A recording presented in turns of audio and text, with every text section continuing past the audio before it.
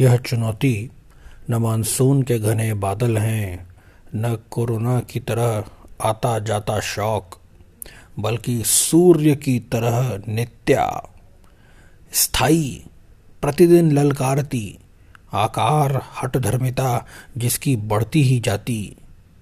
कल तक थी गंगा जमुना रटती, आज गंगा को सुखाने में लगी। मतांध अकड़ू समस्या जिसका कोई भी हल हिंसा का तांडव किए बिना संभव नहीं। क्या होगा और कैसे, यह अब आपके ऊपर रहा भी नहीं।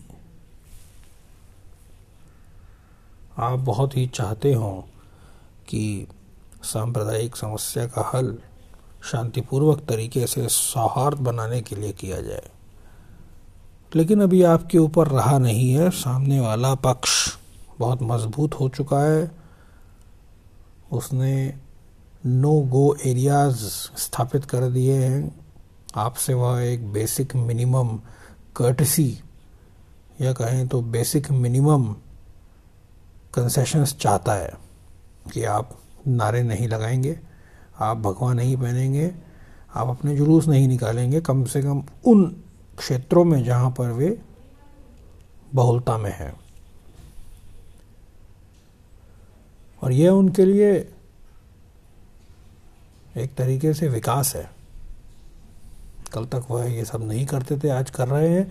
यह अपने आप नहीं हो रहा है, यह एक प्लानिंग के तहत हो रहा है।